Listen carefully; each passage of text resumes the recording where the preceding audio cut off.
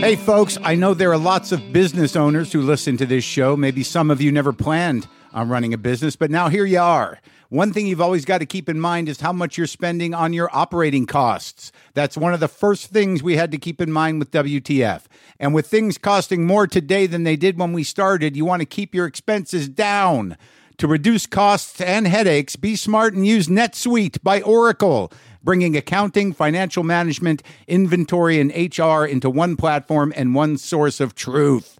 Reduce IT costs, cut the costs of maintaining multiple systems, improve efficiency by bringing all your major business processes into one platform, slashing manual tasks and errors.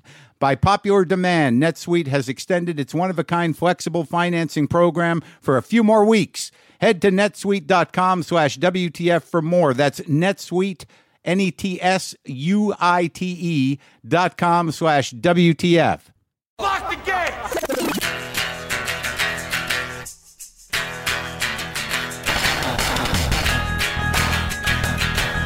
All right, let's do this. How are you, what the fuckers, what the fuck buddies, what the fuck nicks? What's happening? I'm Mark Maron. This is my podcast. Welcome to it. How are you? Are you all right? First of all, let me say that Bonnie Raitt is here. Yeah, Bonnie Raitt, the guitarist, amazing slide guitarist, singer, songwriter, just released her 18th studio record. She's got 10 Grammys and a Grammy Lifetime Achievement Award. Yeah, that one. That Bonnie Raitt. Her new album is called Just Like That. There's a couple of beauties on there. Just great. So excited to talk to her. And by the way, she tuned my guitar so I could try to play slide, which I will at the end of this broadcast. Just saying. By the way, I went to the 50th anniversary party of the Comedy Store last week, and I got jolted. And there was something from that.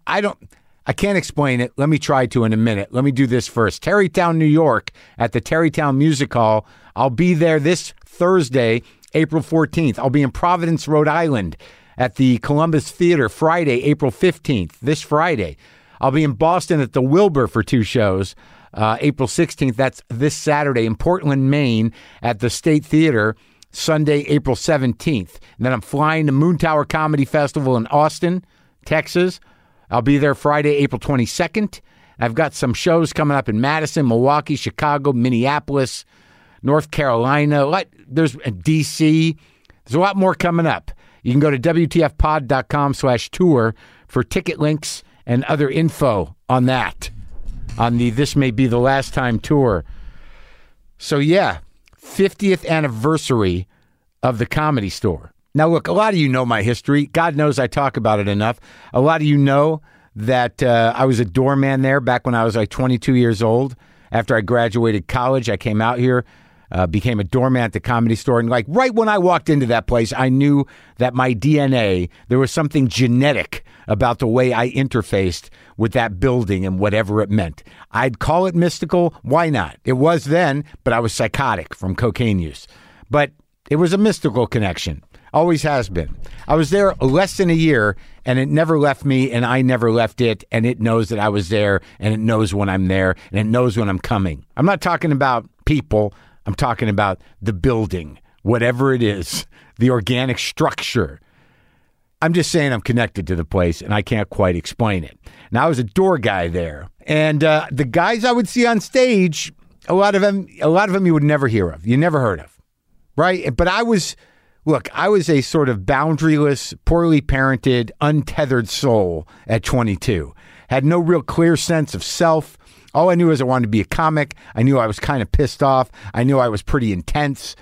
But other than that, I didn't know much. And I was kind of wandering emotionally, spiritually, physically. And I ended up at that place. And Mitzi Shore was the kind of... I hate to say that she was a maternal figure. She definitely was a matriarch. I'm not sure she had my best interest in mind, nor did the place, but it was a place to fight it out, that's for sure. But when I was there, I took to it, and I lived in that house behind the place, and many of you know those stories, and I used to go down to the store during the day and make my coffee and sit and listen to CDs in the original room as my personal stereo. But I just interfaced with that place, and the guys that I would see were guys doing what I wanted to do. All I knew about comedy, and all I still know about comedy to some degree, is that it's a way for people to make sense of things in a funny way and in a compressed way. That you get up there and you take on the world and it runs through you and it comes out funny, it comes out compact, it comes out poetic, it comes out lyrical. However you do it, it's up to you, but you are a conduit of everything that comes through you and puts it back out into the world in a different way, a more compact or funny form. People, these guys made sense of things. These women made sense of things. And I sat there working the door, watching the likes of Charles Fleischer, watching the likes of Joey Kamen, watching the likes of Steve Odenkirk, watching the likes of Karen Babbitt, Jan Hart, Karen Haber, Kathy Ladman, Kip Adada, Damon Wayans, Richard Belzer, Johnny Dark, Larry Scarano, Angel Salazar, Andrew Dice Clay, Nancy Redmond, Tamayo Otsuki, Sam Kinison. There were so many, right? You're going, who? Jeff Altman, Jeff Wayne, the guy with the guitar, Rick Wright. Yeah. A bizarre cast of characters from Jackson Purdue. They were all there. Mark Gaudier. What happened to that guy? Anyway, a lot of people you don't know, and I don't know what happened to them.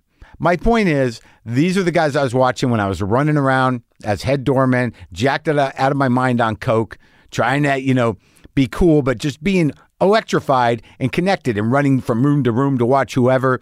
And just, I had my attitudes. I had my judgments. I had, I thought some of the guys and some of the women were sad. I didn't know where they were going to go, if it was ever going to work out, or what were they doing up there, or why am I not up there? A lot of the questions. But nonetheless, my entire mindset was just, I was an appendage of that place. I was electrified by it and running around just as this little kind of hyper angry, poetic 22-year-old coked up maniac. But I was in it. So now I'm there almost every night now when I'm in town and I'm working, but my feelings about it are different. It took me a long time to shake. I mentioned Carl LeBeau, Steve Kravitz, Steve Pearl, Todd Lemish, Don Barris, Sparky, the guys I work door with, Mitchell Shane, Jay Pope, Rodney Blackman, Andy Volver, whatever. So I've been kind of dug into the place. And so now comes this 50th anniversary. And I don't know who's going to show up, but I had to go. I wanted to go primarily for the food. I enjoy buffets. No, I wanted to go to see who showed up. And I got there and I'm just running around and it's packed out and there's a lot of people, but all the old timers, all the sort of unknown old timers are there. And I got to be honest with you, I don't know that Joey Kamen has had somebody as excited as I was to see him respond the way I did to seeing him in a long time. I was like, oh my God, Joey Kamen! Joey Kamen! Are you kidding me? Same. Steve Middleman, what? I was just lit. Joey Gaynor, what's going on, man? Barry Sobel, not as excited, but nonetheless, glad you're still alive. This happened. I said this in this tone. Angel Salazar. Holy shit. I was lit up, man. And I was running around that place like I worked there as a doorman again. I felt like I needed to keep things going, keep things managed, keep things moving. But I saw all the Bruce Babyman Baum, who was before my time. But a lot of these cats knew Ross Bennett was there. All of them. Great comics. Do the job, did the job, had the job. Don't know what a lot of them are doing now. Fritz Coleman, the weatherman who was a comic, came up to me, had nice things to say. Many of them had very nice things to say about WTF. Jimmy Walker was there and said that I don't do interviews anymore because I already did it with you. He said he's got new people coming. He says people that come to my shows are old. But every once in a while, it'll be 5 or 6 young people, and they'll come up to me and go, we heard you on Mark Maron's show and wanted to, we were curious, and we came to see you. He said, that happens every few shows. So certainly what I'm doing here has had an impact, but I don't know that these guys know what kind of impact they had on me. I mean, it was different than a high school reunion because I was so formative. It was such a formative time that year I spent coked out of my brain at that place watching these guys. They're frozen in some sort of amber in my head. I remember them well. I remember all the stuff that they did on stage, but none of the big guys came. Not many of the new big guys came. Jeselnik was there. And it was so funny because I kept running up to him, like saying things like, do you want to meet Joey Kamen? Do you want to meet Joey Kamen? Fritz Coleman is here. You want to meet Fritz Coleman? He's cracking up. And Neil Brennan, actually, I saw him and Kevin Christie looking at me laughing. And I'm like, what? And he said, it's really kind of amazing and endearing that you're actually excited to see these guys. I'm like, I am. And he's like, and there's no judgment. There isn't. Even Bill Kennison. Bill Kennison was there. And that's a little weird. You know, Sam was, that was a lot. You know, Sam did not treat me that well, but he did for a while. But he was an electric being. For better or for worse, that Kennison, who really put the fucking screws to my head and blasted my brain out, both for good and bad. But seeing Bill, who, was not, that whole crew was not the greatest bunch. And there's certainly reasons I could have for, being uncomfortable. But I was just sort of like, I saw Bill and it just reminded me of Sam. And there's a way that these guys, that weird preacher laugh they both have. And it was kind of like being visited by the ghost. And it was kind of lit me up a little bit. I got to admit, it was very exciting. It was very exciting to see all the old timers that have got lost, in the undertow of stand-up. At one point, I saw one of the old guys and I'm like, I know that guy, but I'm not sure I remember his name, but I know him. What the fuck is his name? And I had to go into the hallway to find his picture on the wall from a million years ago so I would know his name and I could be polite. I don't know, man. I guess some part of me still lives at that place. Obviously. I'm there all the fucking time. Happy 50th anniversary, Comedy Store. They're bringing hors d'oeuvres around. It's all Jewish themed. It's like latkes and little knishes and little bagels and latkes. And there's little pieces of like little squares of pastrami sandwich with some coleslaw on there. And I wanted to know where the meat was from, where the stuff was from, what caterer it was from. And there was some woman, a young woman with a tray. And I said, so where? And she had the tray of the small pastrami sandwich pieces. I said, where's this from? And she just looked at me and she says, it's Jewish. And it was the best thing I heard all night. It's Jewish. I'm like, what? They told me it's Jewish. But what restaurant? What's the caterer? It's Jewish. Very exciting. It was Jewish, apparently. So look. Talking to Bonnie Raitt was exciting because she's a great, great guitar player and a great singer, great songwriter. It was just a thrill. And it's like I got some of her old records. It's so funny. This is the other thing I want to tell you. What I've noticed, look, I don't consider myself trendy, but like this vinyl craze, the buying vinyl thing, I've been doing that for a while. Like I started buying records again. I think like a week or two after I started, everyone started buying them. I kind of started the vinyl thing. I'm pretty sure. Not positive, but it's my feeling. Like no one was doing it when I started. But what I've learned about vinyl in particular, and not about like sort of like, excited to buy a new record necessarily, but if I go to a record store, if I'm shopping for records somewhere and I'm there for over a half an hour, almost 80% of the time while I'm there, somebody who looks exactly like me walks in to look for records, give or take a color of pant or color of shirt or type of shoe, just like to the point where they walk in and we look at each other and we're like, oh, yeah, I think I invented you. Did I invent you? Are you real? It's one of those things where you realize like, maybe I don't know why I do things. Maybe I am just a puppet. Maybe my desires and my interests aren't my own. Maybe they're being mined and exploited, and somehow or another, I've met the other guy that has exactly my particular tastes. It's an awkward moment, but I did go like, what are you getting? I was able to look at his records and realize that he was not me, and I was the better one. Yeah, that happens. So look, Bonnie Raitt, amazing.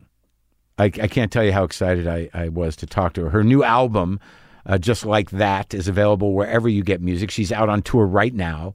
You can go to BonnieRaitt.com to see all her U.S. tour dates and get links to tickets. And this is me talking to the amazing Bonnie Raitt. Sometimes I wish I paid more attention in school, or in some cases, any attention at all. There are probably a lot of things I could have gotten more out of, like literature, and now it's probably not in the cards to go back to school and study the classics. But luckily for us, there's a new podcast called The Foxed Page that dives deep into the best books of all time. This is basically like the best possible college English class, but more relaxed and fun. No pressure of grades or needing to prepare something to say in class. It's only the books you want to read and know about, presented by best-selling author Kimberly Ford. Everything from Cormac McCarthy to Madame Bovary, from classics like Frankenstein to modern hits like Lessons in Chemistry. I love Ireland, but I missed the boat on James Joyce. The Foxed Page has a 3-part series on Dubliners, and that's a pretty great starting point. Want to get the most out of what you read? The Foxed Page is for you. Get it now wherever you get your podcasts.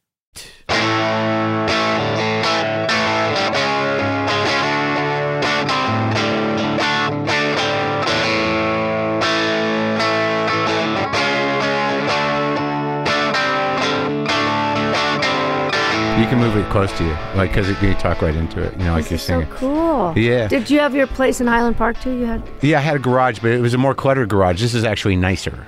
Like, this one was, I had it redone. This is basically, I had to make this garage into a house so it would be under permit. For your own shack. Well, yeah, or either that. When I moved here, like, the people who lived here had it made into like a room for one of their kids with the bathroom and everything, but cool. They didn't do it on permit. So I got tagged right away. Oh my God. So I had to either make it back into a garage or make it into a house. So I made it into a house. Fuck it. Nice. Oh, so let me just tell you, this relic business, the reason I think it's great is because it's not assembly line. The guy who did this, it's like a work of art. He had to make it like that into those specs of the old. Yeah, it's wild. I'm not really one for vintage, or like, I got an old Les Paul Jr. that I like, but I don't know, man. I'm not a collector. I happen to have the same guitar I've had all this time, but it's a Strat, right? Yeah. But I mean, if I lost, I don't want people to come and steal it. But if I had to replace them, yeah, they're making new ones. Yeah, they sound great. But some people go crazy. All these rich people buying out these guitars, man. It pisses me off. I don't want to. To each his own, but I'd rather that they donate. It's like, money. Hey, Bonamassa, leave some of this stuff out there. We all want to get cool gear, but yeah. Am I close enough? Yeah, I think you're going to be all right. Okay. So look, right out of the gate, the title track of the new record is fucking devastating. Oh, I hope in a good way. Yeah, great way. I listened to it twice and cried. Oh. I cried twice. Wow. And you wrote that. Yes, I did. Did you ever think that when you're like writing like Feeling of Falling that you would write that song? That you would write just like that? I have written in a third part. One time I wrote a song called All at Once, in the either Longing in Their Hearts or Luck of the Draw, from a third person point of view. Yeah. And I love singing Angel from Montgomery every night. And I've mined my own personal life on so many songs that I've written over the last 20 albums. So I just knew I wanted to write in a third person, but I didn't know what story I was going to do. And then I saw on the evening news that, how they do a human interest story. Yeah, sure. They had this, we're going to follow a woman as she meets for the first time the man who received her son's heart. Yeah. And I went, wow, that's pretty compelling. Yeah. And then it was very emotional. And then he sits her down on the couch and they're visiting. Yeah. And he said, would you like to put your head on my chest? Yeah. And hear your son's heart? And I lost it. Yeah. So that's when I decided to write a song about that. Like that song, because I'm like, it's weird because I don't, I'm more of a, with blues and stuff, I'm more of a riff guy. And in lyrics, I got to really, they got to grab me. So I listened to it like 3 times, and I'm like, the first time I listened to it, I'm like, did I miss the beginning of the story? And then I go back and I listen to it again. And I'm like, oh my God, I'm starting to choke up a little bit. Well, I'm glad because it happened twice. It slayed me. I mean, I only sang it one time, and I could barely get the vocal out because it's really one take. I was playing it for the band, and they just played along so beautifully. That was the take. Yeah. So this is like, it's been a while since you locked into just a band, right? No, well, I mean, to play with my mom. On the record. But we play with each other since the early 90s, same guys. And we just had to delay because of COVID. And right. A couple of years before that, we extended our tour opening for James Taylor for a big arena tour across the States. I said, do you think I'm going to say no to that? So that was a blast. Yeah. And then, but I was going to make a record after that, but then COVID happened. So I had to wait for the vaccines to come in. So you opened for James? Yeah.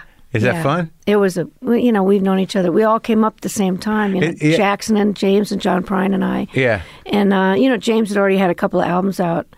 And he came out on my set. I came out on his. I interviewed him years ago, and I never know what to think of people because I have ideas about what people are like, but I didn't know that guy. And then when I learned that he had such a horrendous drug problem early on, I was sort of like, well, I probably get along with that guy. Yeah. So, because you get weird ideas about it because you look at his audience, he's probably just filled with nice old ladies at this point, right? But a lot of them are drug addicts.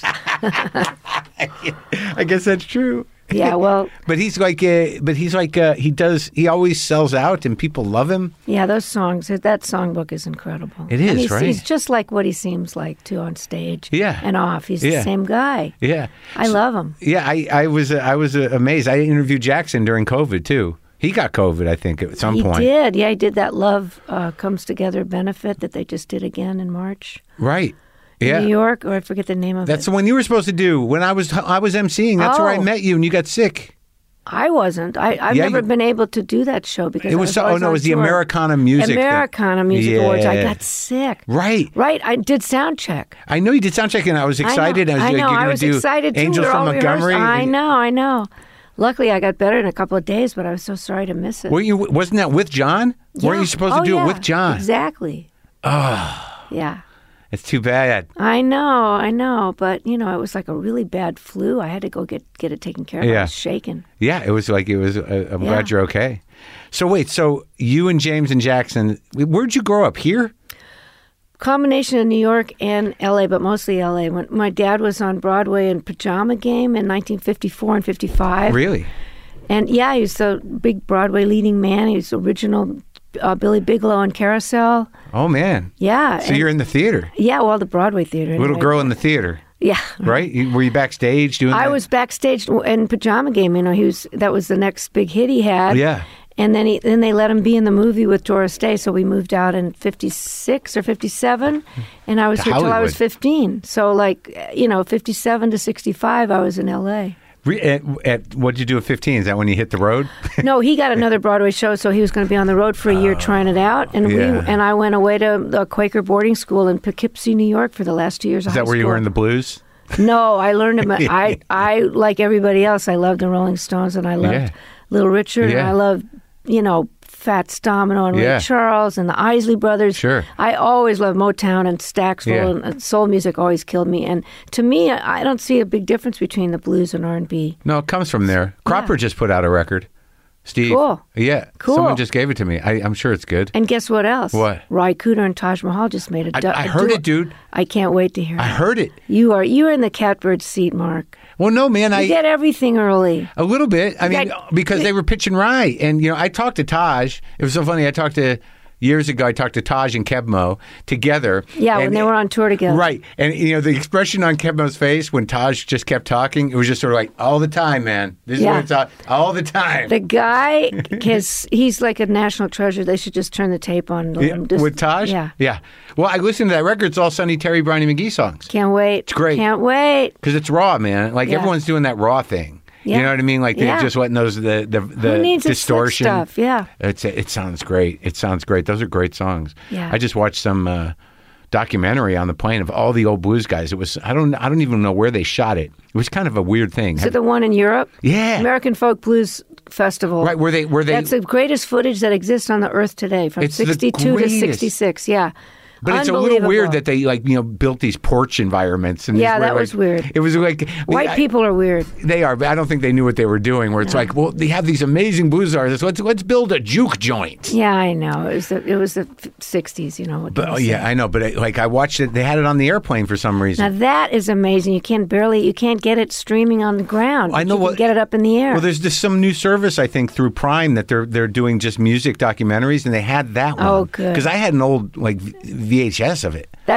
Me too. Right. Me too. I don't have it in the new formats, whatever that is probably going back to. It's so there's some stuff on there. Super 8 will be next. And you got to work with Fred McDowell, right? Yeah, Fred McDowell, my God. Muddy Waters, John Lee Hooker, all those guys. Big Mama Thornton. Yeah. But man, Mississippi Fred McDowell, so incredible. What a groove on that slide, though, man. Yeah. It's so haunting. And it's so specific. And you covered one of those tunes. I did. We were supposed to do it together on my second album. It was Write Me a Few of Your Lines in Kokomo Blues. Right. Yeah. I opened for him at the Gaslight and toured with him. I was still in college, and I just loved him and loved the blues. It's so good. I said, I'm cheap. I'll open for you. You don't have to pay me anything. Just let me come and hang with you. And because of my connection with the guy who managed him and rediscovered Son House, and he managed Buddy Guy and Junior Wells, I got the, talk about a great position of being. I took a semester off from college just to hang out with those guys. I can't even imagine it. It was it must have been so. But how do you start? So you're into Stax and Motown and everything. So what gets you to the blues? It was interesting re-listening or listening to for the first time to some of this stuff, like your first few records. Because I don't know what you think, but there is a point where your voice becomes full. Do you know? No, I was a little shrimp. Right? I couldn't stand the way I sang. It was probably around Sweet Forgiveness, right? Smoking and drinking, trying to get my voice older, and swaggering because I had this little soprano voice, and I was hanging out with all these older blues people, and I just said, man, I am such a wimp. I love folk music, but I gotta be authentic. Yeah. And then by the time Sweet Forgiveness happened, I was kind of 28. You're cooked at 28. You're cooked, but 10 years on the road. It was a fullness, so it wasn't a raspiness. It was just coming from the place where. Well, thank you. I don't go back and listen to those, but if you hear that and have heard it, you can hear it. The switch. I thought I had to wait till I was 40 to like it. No, you'll like it. So you're doing where do you start playing the blues? How does that happen? I grew up. I went to summer camp in the Adirondacks. So my dad was on tour in summer stock. And all the counselors were caught up in the folk craze of the late 50s, early 60s, and I idolized my counselors. So that's what we did was we played folk music. Like who? And Joan Baez and Odetta and Stone Pete Ponies? Seeger. No, that's 10 years later. But is it? Yeah. Oh. But this was 59, 60, 61 when I was a little kid. I got a guitar for Christmas at 9, and I taught myself to play. And then I heard on Joan Baez's Vanguard label was Blues at Newport 64 and Brownie and Sonny, Mississippi John Hurt, John Lee Hooker, Reverend Gary Davis, John Hammond, Dave Van Ronk. It was killer. Was that the one with Skip James too? Or no? Yes, Skip James. Oh my too. God, they found that guy. Yeah. And they put him up there. What a haunting thing that was. Oh, my God. I do one of his tunes in my shows. Which one? Devil Got My Woman. Oh, yeah. Yeah, I love that song. And John Hammond. I talked to John Hammond. Isn't he great? That guy, I don't think he gets the credit he deserves. I completely agree. He's the reason I got good on blues guitar was because I was hoping to meet, and I hope he would fall in love with me and run away with me. Did he? No? No, he was already married. But we were really good friends. Because his story, when I talk to him, he's not real willing to, to talk. But it's just such an odd, heartbreaking tale that he's estranged from his father, who signed Bob Dylan and everybody else. And then Dylan steals his fucking band early on. Yes. But his blues, I don't know why or how, but it's so authentic. It's so authentic. And the guy is when the body language when he's on that stool playing the harmonica and playing the guitar. It was just incredible. To me, it's as compelling as James Dean, Oh, yeah, for sure. I saw him open for the Staple Singers years. I didn't see him when he was young, but it was just him on that guitar. I saw him. My brother lived in Tucson, went to college in Tucson. Cool. And I went to visit my brother, and the Tucson Blues Society was presenting John Hammond. I'm like, we got to go to that. Can we still get tickets? I swear to God, there was 20 people there. Oh, that's a shame. Well, yeah, but it was in a small room. But and we were all just sort of standing there. He inhabits the stuff, and he's been like that since he was a teenager. Wow. People say, how did you get like that being the daughter of a Broadway singer? And I'd go, how did you, imagine the legacy he grew up with all those guys. But he really soaked it up, man. He did. And when I looked at the back of that album, which one? When I was 14, Blues at Newport 64, on Vanguard, and I saw that he was white, I went, wow. Wow. Yeah. And he mixed it up. Like, he did all kinds of, like, you know, he can do that acoustic blues thing, but then, you know, you listen to Source Point. I love Source Point. Don't you? Yes, I do. Southern Fried, I love. That's with Dwayne, right? Too Many Roads, I love them all. Too Many Roads, that's with the band. That's early. Yeah, that's great. So you're at camp listening to this, I'm and you're at camp, and I was a someone folkie. get me a Bottleneck slide. Well, and I soaked the label off of a Coricidin bottle because I never seen anybody play. Oh. I just heard it said Bottleneck. So glass Coricidin So I bottle? used that. That was the closest. My parents didn't drink, and that was the closest I could get. And I put it on my middle finger, which actually isn't the right finger. Right. But I didn't see anybody till I'd already learned how to play and taught myself all these Robert Johnson songs. So it's still on your middle finger? Yeah. Because we used to flip the bird all the time in L.A. Yeah. Like this. Yeah. And that's exactly how you hold a bottle. Yeah. But you keep it on the original finger. Where do people usually put it, on the pointer? Well, some people do the third, pinky? but the ring finger and the pinky allows you to use your other fingers to play more stuff. Yeah. But whatever, it works for me. So, what was the first slide stuff that you kind of picked up? Who was the one that first moved you the most? Was it John? Yeah, but Robert Johnson came. That record came out when I was 15 or 16. But I mean, Little Red Rooster was badass. Totally. That slide play. And pretty soon, the Howlin' Wolf version? No, the Stones. That was the first time I'd ever heard slide guitar. But then I heard the real guys. Yeah. Because when you're 14 and 15, you don't have.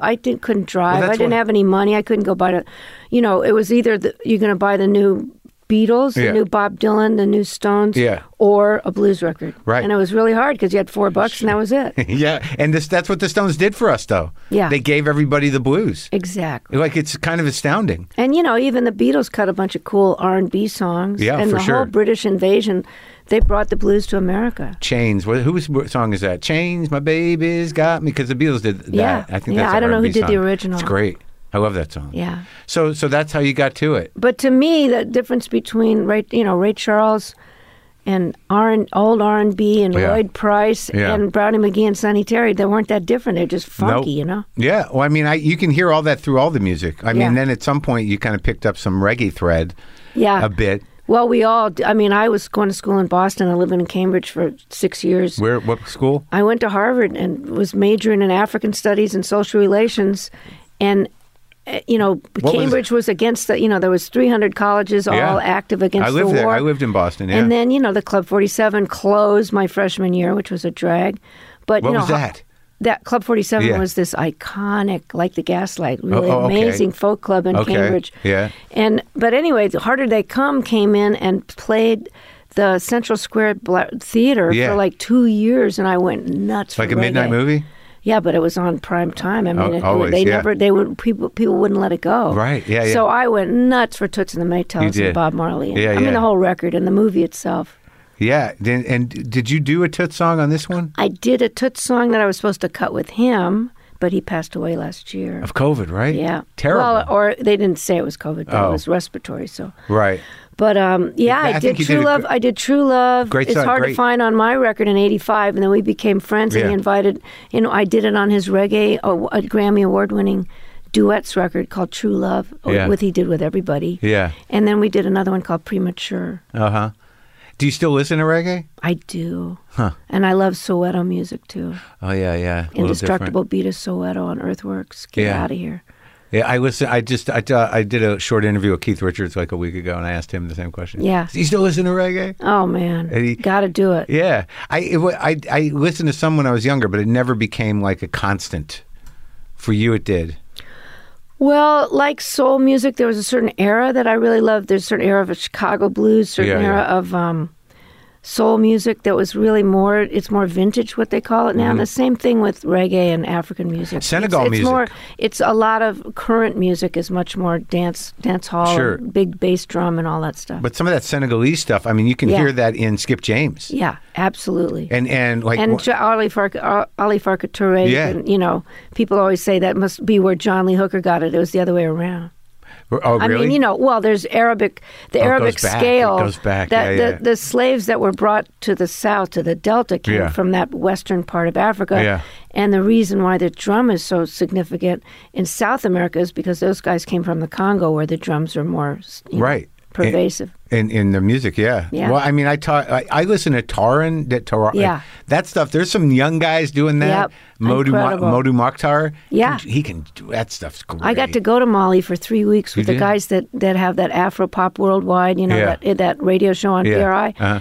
They organize these travel safari kind of things where you get to go to the towns where the musicians you love are from, and they put on a big party, and you dance and see how nice. Oh man, it was killer. That's great. Yeah.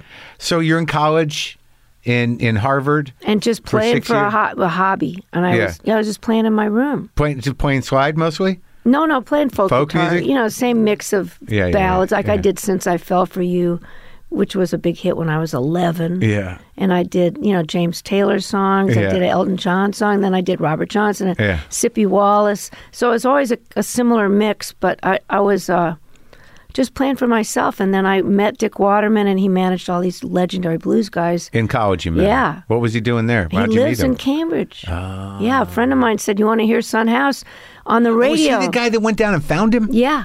Yeah. They found. I saw a documentary about that. 3 guys. Yeah, Nick Pearls, Phil Spiro, and Dick. And then John Fahey on the other coast went and found Skip James, I think. Yeah, exactly. But those guys went upstate and they found Son House. They thought he was down south, and then he was a Pullman porter for 20 years in Rochester, New York. And then they put out Death Letter, right? Oh God, that album's crazy, unbelievable. So I got to meet. So my friend called me up and said, "Do you want to meet Son House?" Yeah. The guy who managed and rediscovered him is living in Cambridge, so right around the corner from where we were. Right. So that changed my life because that's how I met Fred McDowell and Skip James. And did they have Skip Pence too? Did they do Joseph Spence? He didn't manage him. Joe Spence, yeah. I love Joseph Spence. That stuff's crazy. Yeah. Skip Spence is the guy from Moby Grape. Joe Spence. They should do a record together. I think they're both dead. But I got a couple of those old records. Like, what are they on, our Huli or something? Or Joseph Spence is killer. It's crazy. And Rye covered him a lot, coming in on A Wing and a Prayer. Yeah. Well, okay, so you meet this guy, and he hooks you up with these. You meet all these old blues dudes. So do you learn? What do you do? Well, I already knew their music, and I loved Son House already, and I loved Fred McDowell already, so I just never thought I would meet them. Right. And then I hung out, and, I would get to go to blues festivals with Dick, and then I just took a semester off to hang out with these guys because I knew they were up in age, and they weren't going to live forever. Were you playing with them? No, I was hanging out, around. But my parents said if you drop out of school for a semester, you're on your own. So I got a regular job. And then at the American Friends Service Committee. What's that? That's a Quaker social action arm, kind of like the Peace Corps of the... So you're always, were you majoring in stuff that you were going to engage your social activism, yeah. Okay, yeah. So anyway, I saw a girl playing in a club in Philly where Dick had moved to, and I said, man, I could do this. What girl?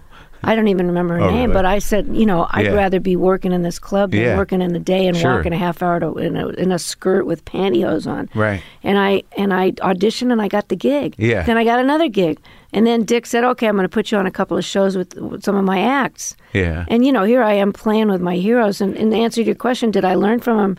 Watching them every night. Yeah. Who were you opening for? John Hammond. Oh, yeah. Fred McDowell. Oh, man. Then I opened for Cat Stevens and James Taylor. Those are pretty good guys. It's very different. Yeah. But to watch John Hammond, I mean, what tuning do you use? On open tunings? Yeah. Just open E or open A. Okay. I mean, open those two, or else I go to G or D. What did Elmore use? E?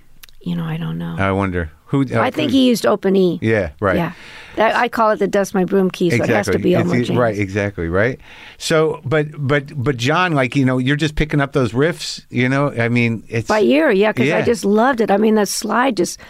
It's people. I don't know anybody that doesn't love slide. Your slide sounds great, and it's specifically you. There's a lot of show offs, but you kind of you do the. I got that slow thing. I learned that from Lowell because I loved Little Feat so much, and I asked Lowell how he got that long sustain on his slide. Yeah, and he said, here's this MXR compressor, and that's the trick. That's it. You use it, you compress the sound, and can go.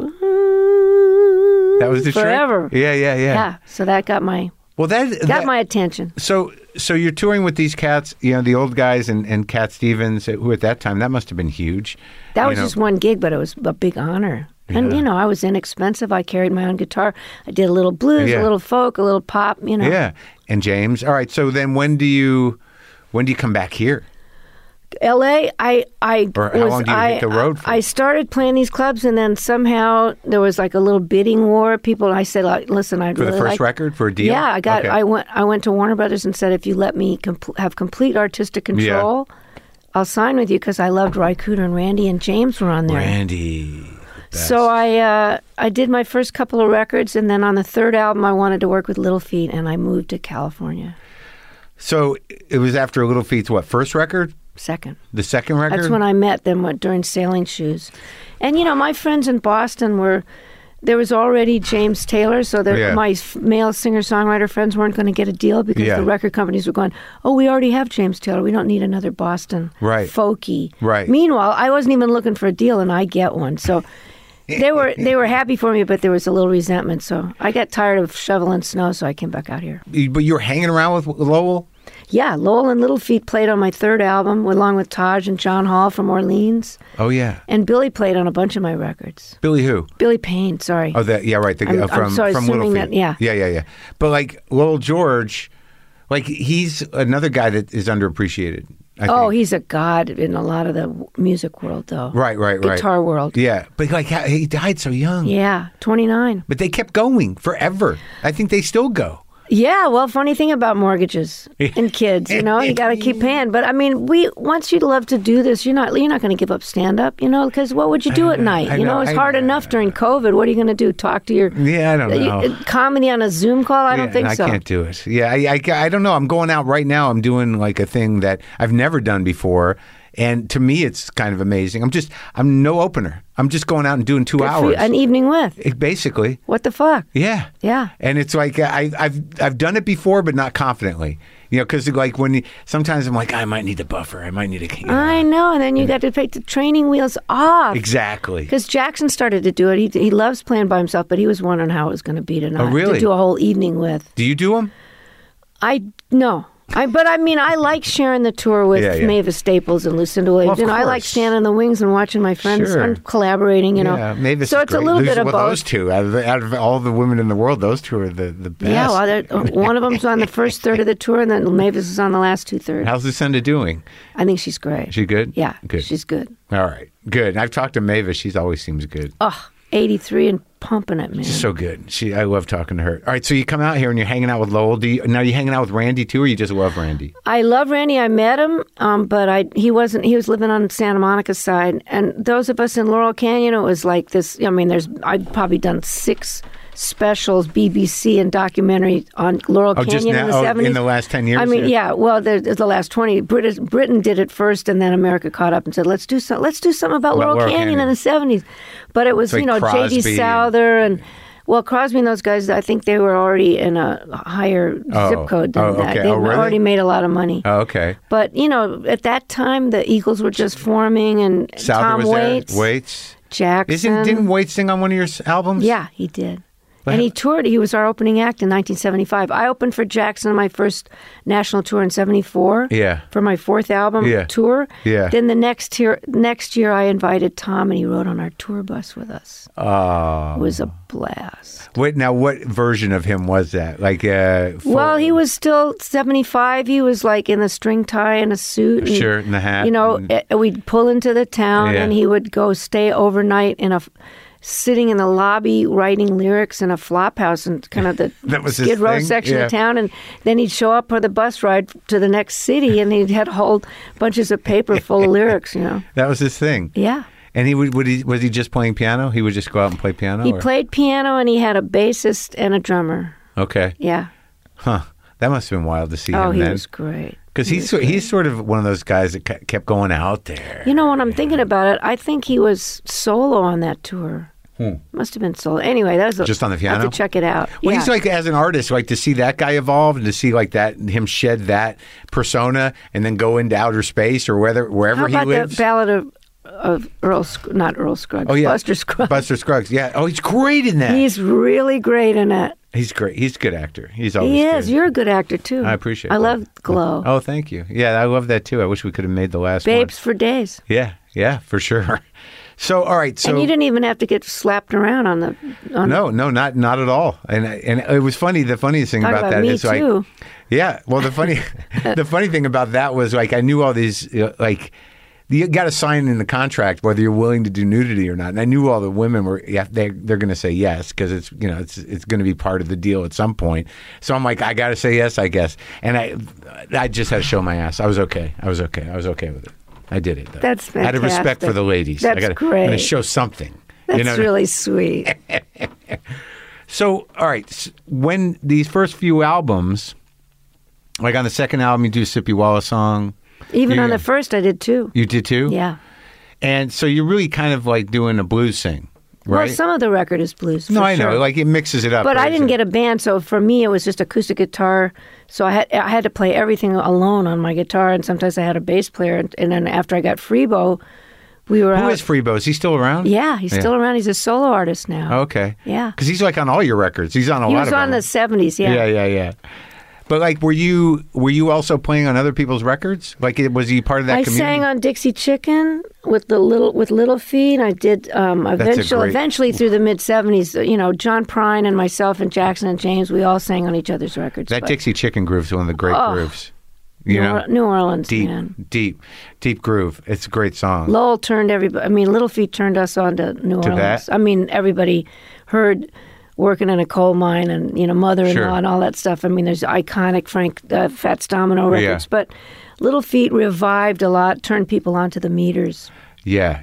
Oh, yeah. And vice versa. Yeah. Yeah. So, but what was Laurel Canyon when you were there? Who was hanging around? It wasn't just J.D. Souther, was it? Well, no, it was Little Feat and me and Zappa? Ned Doheny. Zappa, but he didn't hang. He wasn't a partier. Right. And the Eagles kind of soon, and Linda went out to Malibu because they were banking in the coin at that point. So, but is that after the Stone Ponies?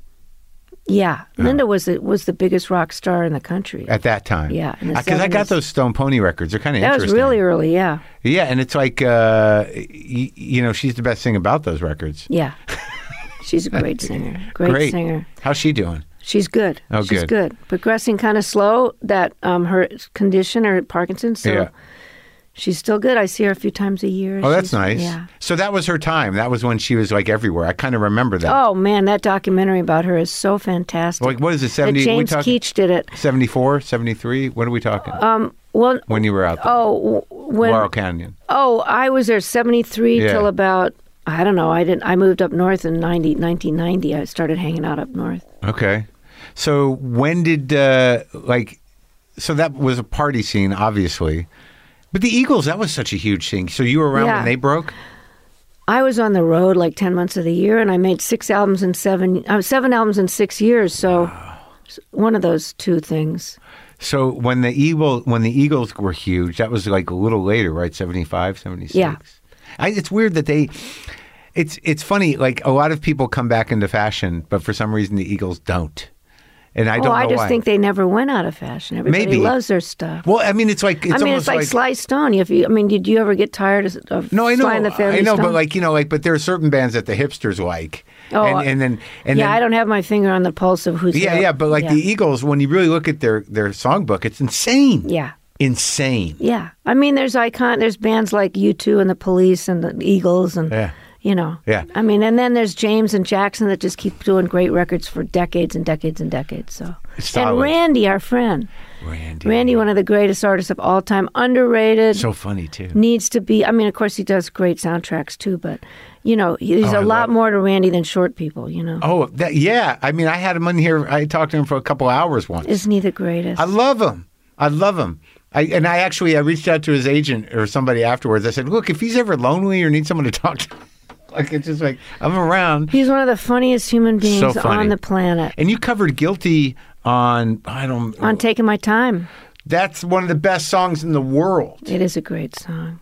Great song. What is that? And if you're a druggie, the understanding of that song is so profound. Was totally in my wheelhouse at that time. And I did another one that was about kind of like I need a drink, about that dark night of the soul kind of night called The Glow. Another great drinking song. Was that the name? That was the record, right? Yeah. Well, Guilty, it takes a whole lot of medicine for me to pretend that I'm somebody else. It's like, oh my God. It's like, you see, if you use that, you just feel seen, and it's like, it's not great, right? Yeah. So when did you hit the wall? I just got heavy and wanted to lose some weight because I was going to work with Prince in the mid-'80s. Yeah. And I went, I got some trouble with my knee, so I had to stop running. I had a heartbreak of my relationship, and somewhere in there, just before my tour opening for Stevie Ray Vaughan, Warner Brothers dumped me and T-Bone Burnett, Van Morrison, and Arlo Guthrie because we weren't bringing in the big coin. Wow. So I had to cancel the tour, put everybody out of work. Van Morrison? Yeah. Well, the big corporate people took over the little record companies. Yeah. There was a consolidation in the 80s. Right. So Warner's was no longer just Warner Brothers with James and Ron and Randy, where they make their money from Deep Purple and Black Sabbath, and then they subsidize Little Feat and me. Right. Or Alan Toussaint and the Meters. We were all on there, and everybody loved the fact that we didn't have to crank out hit records. Right. We were album artists. Yeah. In for the long haul. Right. And then the corporations came, and Warner Electro Atlantic were consolidated. And the bean counters were looking at who had renegotiated their contract but wasn't bringing it in and worth it. And that was me and Van and some other people. Huh. So I was having a rough time in the middle 80s. And Prince called up and said, let's do some stuff together. I'll put you on Paisley Park. Wow, Prince. And I said, you know what? If we make a video together, I better drop some weight. So that's when I quit drinking, was to lose weight. And I just loved it. I just went right to the hanging out with a bunch of musicians that had gotten sober. I kept hearing these stories. They looked better. They felt better. Well, they played better. So you didn't have some massive bottom? No. Oh. I had a fat bottom. That was my... I mean, I chunked up in the stuff you could get away with before. Yeah. Tequila and not exercising does not sit well on you. And I was heartbroken and pissed off about being dropped, and my heart was broken, and I was just trying to numb it out. Was that after your marriage? No, I didn't get married till later. Oh, so that's somebody else. So in the mid '80s, and the whole lurch to the right of the country went on, and music had no place for roots artists like myself. And by the end of the decade, Tracy Chapman had a hit, Edie Brickell, Robert Cray, the Fabulous Thunderbirds. Yeah, Fabulous and Thunderbirds. College radio was rocking. Yeah. VH1. Blasters. VH1 started to play adults. Yeah. And I said, man, let's get a new record label and put out a record. And what happened with Prince? Nick of Time. Yeah. Well, it was a scheduling thing. By the time we got our schedules lined up, he had already recorded the songs in the wrong key with lyrics that didn't really fit me. Yeah. So we were going to meet together again in a few months, and I canceled my summer tour so I could work with him in July, and he forgot to call me and say he'd extended his European tour. Oh, so that was added more to the fire. Yeah, it was not great. But you were going to be on his label, and that just... I was going to maybe. I said if we can meet, we were going to meet in the middle. I said I don't want to make a Prince record, and you don't want to make a Bonnie Raitt record. So. Right. So I was looking forward to it, but I'll tell you what I got out of it. Lost weight, got sober, and I've been sober 35 years. So yeah, I mean, I'm coming up on, I guess this is, 23. I remember that too. Yeah, and we'll be able to remember a lot of it. So Stevie Ray, was he sober when you were working with him? When Stevie and I, we toured together in '86 in the summer, and he got sober right after, and I got sober not long after he did. Wow. So there was a string of us in our late 30s, and he was younger than us. He got way out there, though. But he was playing. I didn't like playing messed up, and he could play pretty high. Yeah. And he's a monster. And you know what? Then he came out of, he was still in rehab, and he came to watch our show in Atlanta. Yeah. And he was just freshly sober. Yeah. And I asked him if he wanted to sit in, and he was a little nervous. Yeah. But he just killed it. Really? And so that's my last excuse. I said, okay, that's it. If he can do that sober. I'm going to do it. Yeah. I'm going to do it. It must have been wild to see him live. I can't even imagine. Oh, well, there's lots of footage of him. No, I know. But in my life, I missed seeing Hendrix live. But I see him on every piece of footage I can find. Sure. And record, but Stevie Ray was, in my lifetime, Lowell and Stevie Ray and Jimi Hendrix greatest. Sure. I like his brother. I like the way Jimmy plays. I like Jimmy. I love Jimmy Vaughn. We did a lot of touring together, and we've done a couple of really cute duets together. Oh, yeah? Yeah. He's like, he sounds like him. Yeah. You know what I mean? He's a real original. Yeah. So, all right. So, after all this, that's when Nick of Time happens? Yeah. 9th record or so? 10th, 9th or 10th record? Was it the 9th? No, 10th. 10th record. Yeah. New record label. You've been at it a long time. Yep. And it was already a good, I met Don Was. We had a great time. I had a new lease with a new record label that had something to prove. We made a cheap record. What is it about Was? I've talked to him, and I like him. Isn't he great? He is. He's like a strange little savant of some kind of musical, I don't know what it is, because I love that. Did you listen to that Stones Blue and Lonesome record? Yeah. That's crazy, that record. I know. I mean, I can't believe that record. Yeah. It's pretty amazing. And that's Don? What is it about him? Well, I mean, it's them, you know what I mean? No, I know, but how? Because you work with a lot of producers. But he just helps. Yeah, but I produce myself. Most of the records, I'm picking the songs and involved in the mix and how everything sounds. It's not like I'm getting produced by somebody else. Ever? But no, I've never had somebody step. It was always like a collaboration. Okay, good.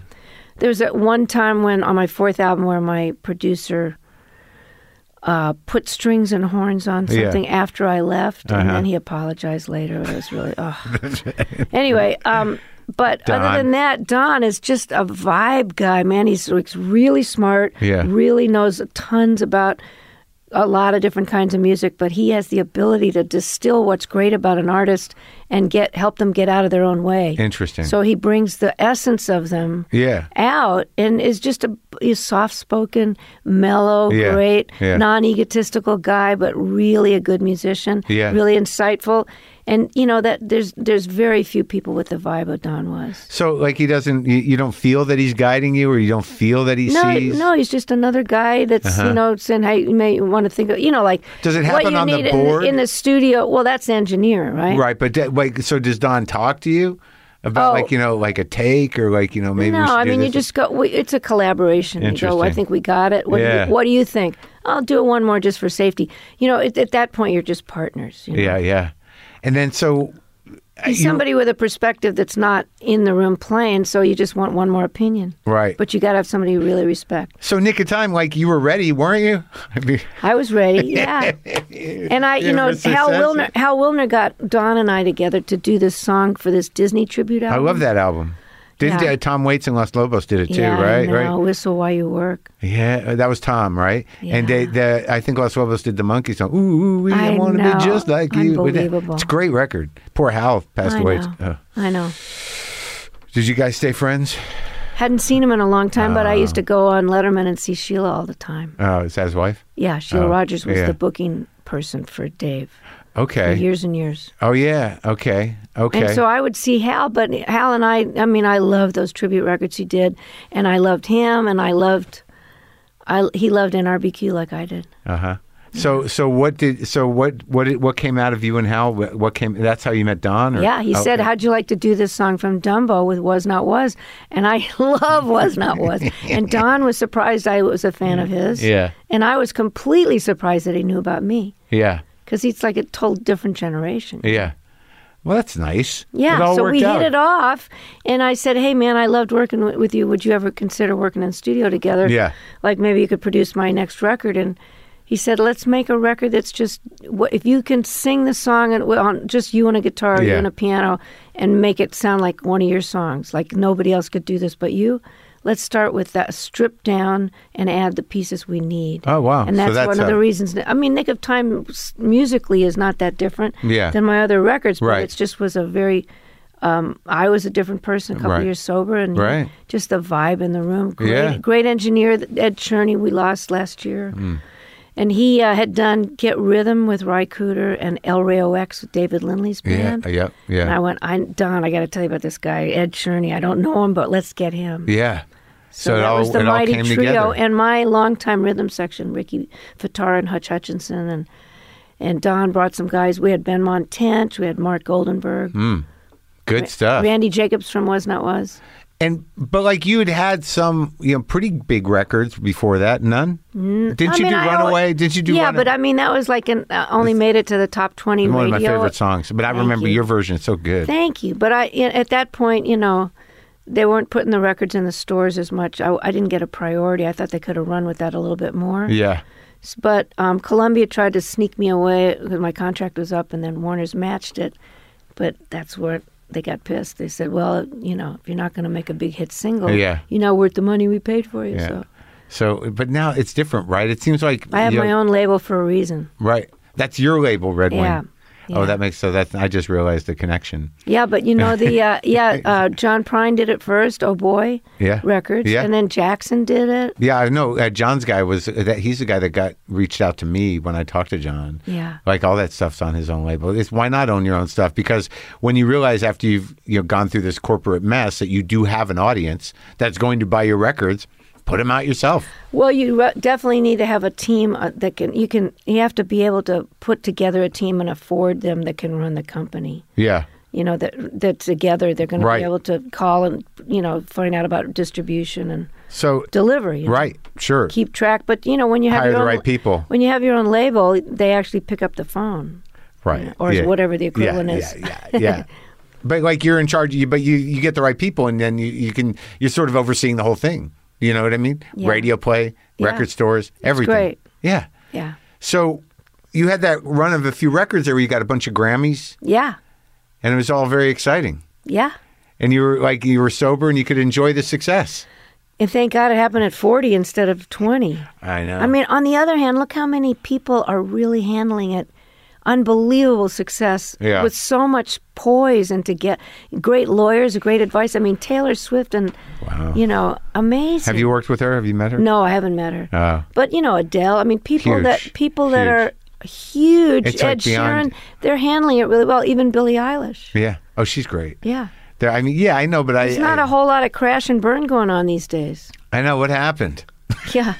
I think we broke the mold. I guess. What do you know about that? Because I listened to, I was listening to some of the selected stuff, and I love the fact that you covered that Richard Thompson song. Because that Jimmy of the Day. Oh my God. Where's that guy coming from? And he wrote that like Prine and Jackson in his early 20s. I mean, when he was with Fairport Convention? Yeah. And is that on Legion Leaf? I left that alone. I think so. I left it alone for like 25 years because Linda did such a killer job of it. Yeah. Well, I mean, have you worked with him? Because we toured together a lot. Because like that guy, I interviewed him once, and he's kind of a wizard, and that's a good word for him. I never thought of it that way, but that's exactly the way to describe it. Yeah, and I remember I was doing a gig in Ireland at the Vicar Street. I've played there lots. Sure. And he was there the night before me, and I got in the day before, all jet lagged and shit. And the guy who runs the place, he's like, "You want to come see Rich?" I'm like, "Yeah, just interviewed him." So I was able to go backstage and watch him do whatever the hell he does with a guitar. Unreal. What is that? I know. He's completely his own zip code.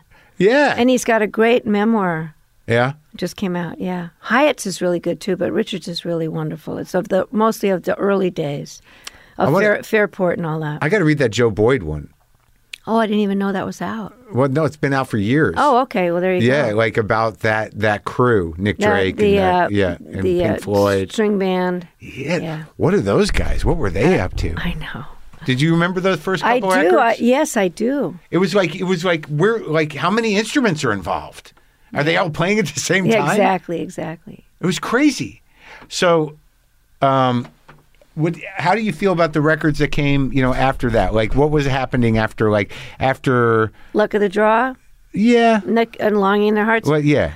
And then I was really proud to do this 2-hour movie that, I partnered with Capitol on, called Road Tested, with Kim Wilson and Bryan Adams and who else was on What was that? Kim Wilson on harp? I haven't seen him in a long time, man. I always thought he was one of the best. Oh, he's killer. He's still got the Fabulous Thunderbirds.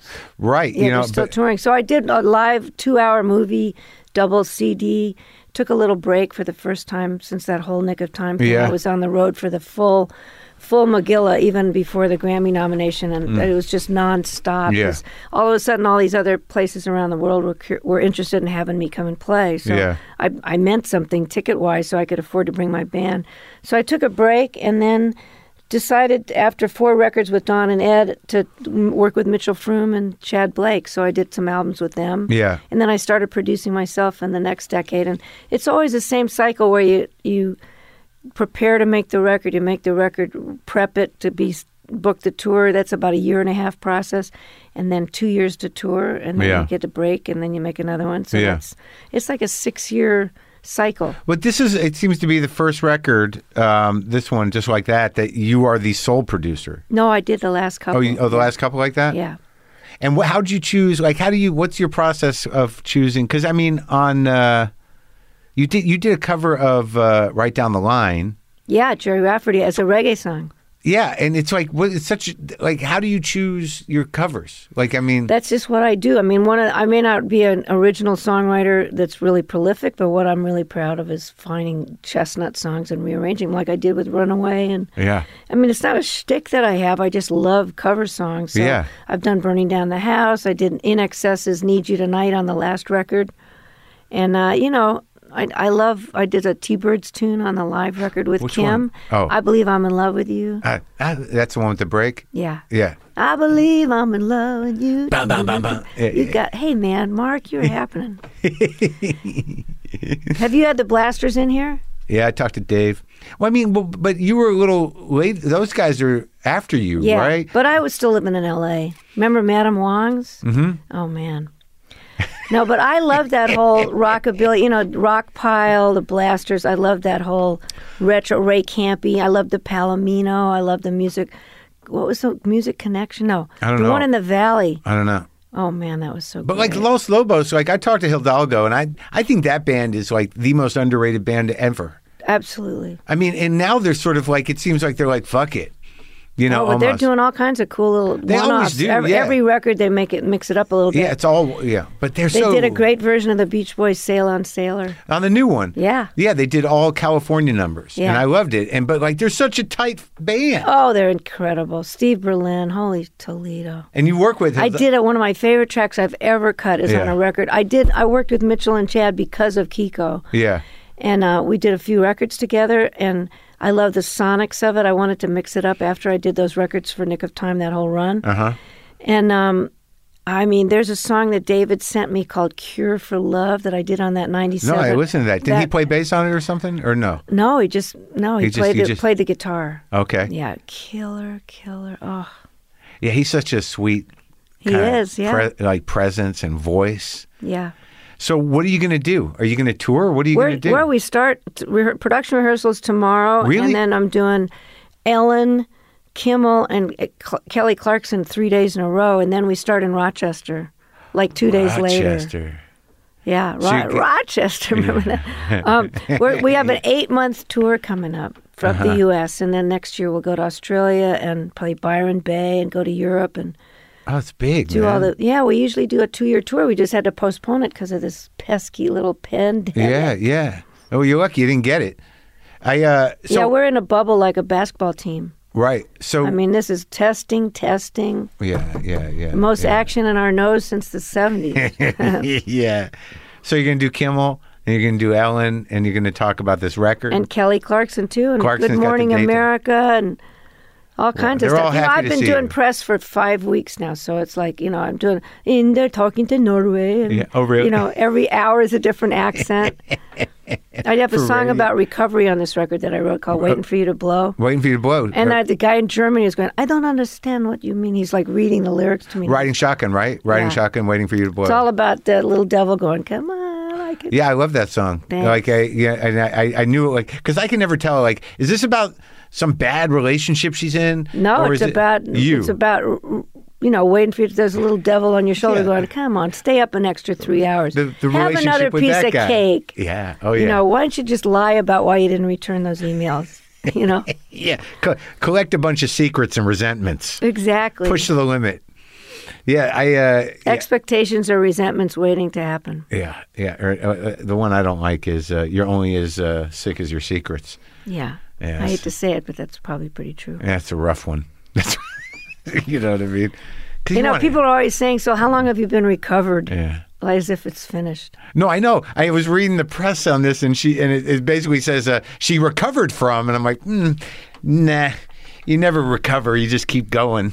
day to day. Yeah, exactly. And that's one of the reasons I wrote this. I wrote a song called "Feeling of Falling." I miss that feeling of falling over the edge. Yeah. And then this one, "Waiting for You to Blow," is just like that. The last line is, it looks funny. The lyrics are sardonic, but like Mose and Randy and John Hyatt, they can write those serious topics. Right. But I let her draw love close enough to see she really cares, but no way did they get inside in case there's no one there. Oof, yeah. Well, it seems that feeling of falling is a nostalgic thing, Yeah. But this one is like I need a meeting. Exactly. I'm just waiting for you to blow. Come on, come on, babe. Make some phone calls. You know what I mean? Exactly. Well, all right. So you're going to tour with this band, these guys. That's all. The different guitar player, a guy from Boston named Duke Levine, and my old longtime guitar player George Marinelli, who kind of wanted to take a break from the road after 50 years. I don't know why, but he's going to come out and be for like 3 weeks here, 3 weeks there. But basically, same rhythm section I've had for decades and decades. Ricky Fataar, one of the greatest drummers ever, and Hutch Hutchinson, my bass player since 1983, is brilliant. Now let's do just and a new keyboard player, again, Glenn Patcha, who the guy's on the record. That guy's great on that B3, great, right? Isn't he? Yeah. Wow. I mean, it's when you hear that sound, you don't expect something new to be happening with it, but he kind of does some. I agree. He's very. He was with Amy Helm in a band called Ola Bell, and then Roseanne. He plays with Roseanne Cash and Ry Cooder. He did that Johnny Cash tribute tour that Ry and Roseanne did. I'm trying to get Ry in here. Oh, but he doesn't want to leave. He doesn't want to. He doesn't go anywhere. You should go over there. I would. I don't know if he's afraid of COVID or if he's, just doesn't do it. Yeah, I don't know, but have you read his books? No. He's like written all these wonderful books. Not a lot of books. What are they about? What? Stories. He's this whole backstory about this lefty. It's like a little cat. No. There's like some interesting kind of. They're fiction, but historical fiction. Oh, interesting. But yeah, because he's tongue in cheek too. I have no sense of that guy. He doesn't care about promoting himself. What do you think that's about? Is he bitter? I just think he's done. I'm not done done making music, but done with trying to sell it. Music business. I think he's never been into that. I just feel like he deserves I don't know if I'm the guy to do it, but like a kind of life. I agree. I'm getting a Lifetime Achievement Award in a couple of weeks at the Grammys, and they should give. I mean, Ry Cooder's the greatest guitar player that I've heard in this lifetime. Do you remember him from back in the day? Yeah. But I mean, I didn't hear about him till his first album. But not like with Beefheart or anything?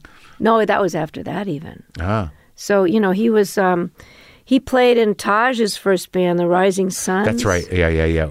And then, his first album, and he played all over Randy's album and Van Dyke Parks. Have you had him in there? No. He's a fantastic interview. I got to get up to speed on him. I seem to have missed the Van Dyke Parks. What do I got to do? Well, try to find some YouTube on him, and you'll fall down that rabbit hole. Which record is it? Well, I just think Discovering America or Coming to America, not Coming to America, that's an Eddie Murphy movie, but Discovering America, I think it's called. Yeah, that's the one?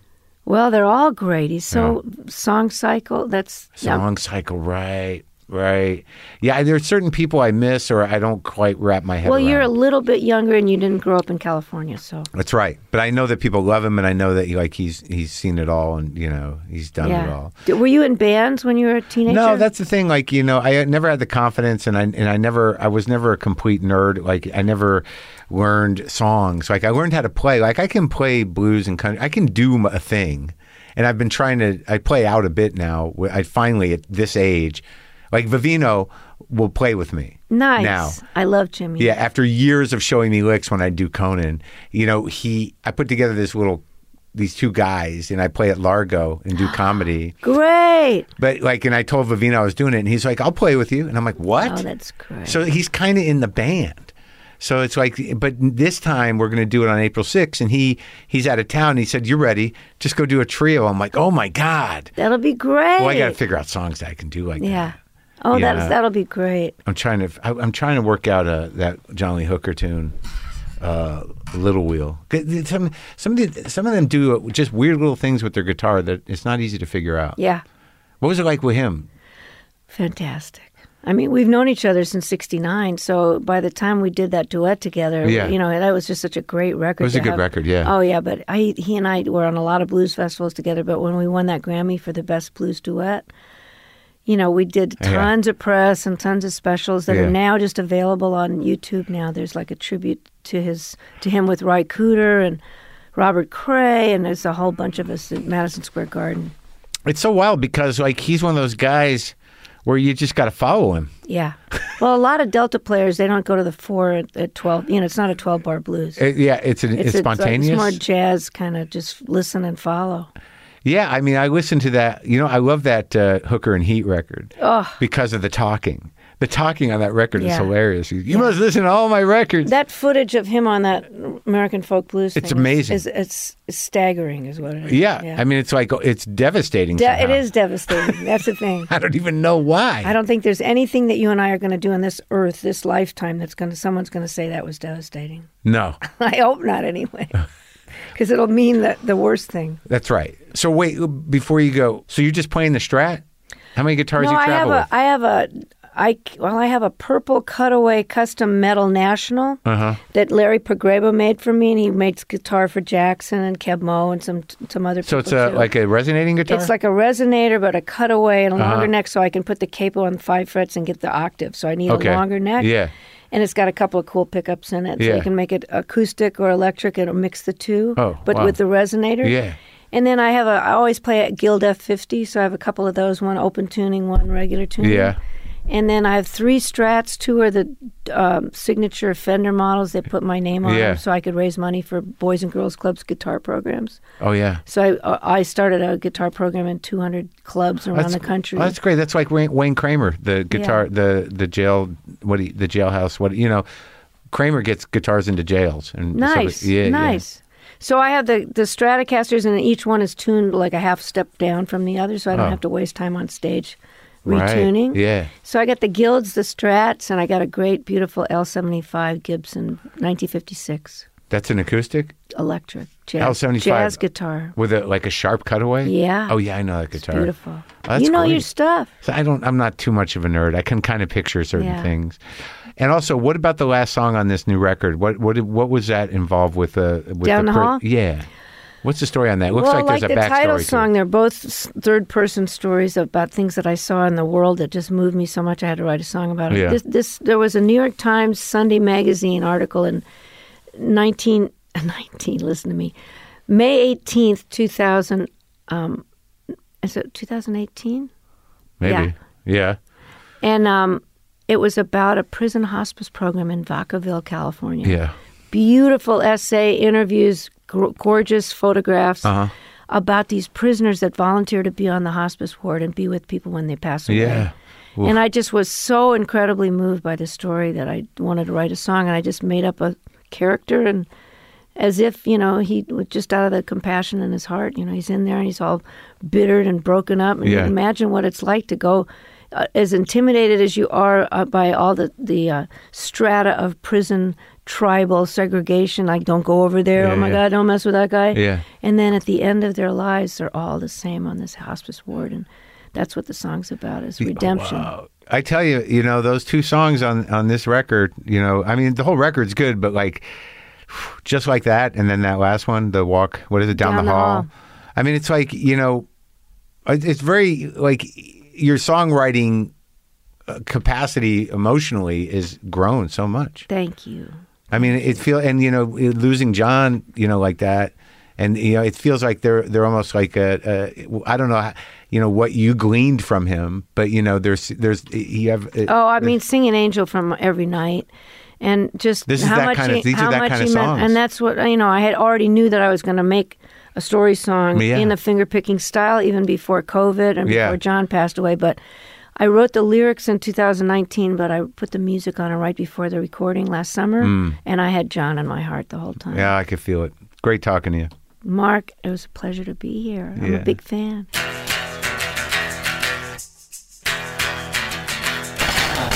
That is it. She tuned my guitar for me, and I'm going to play it for you. The new album is Just Like That.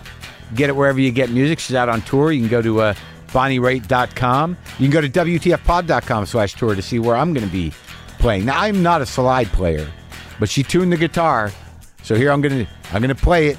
And Derek Trucks gave me this slide, so maybe just by virtue of those two things, it'll sound like something.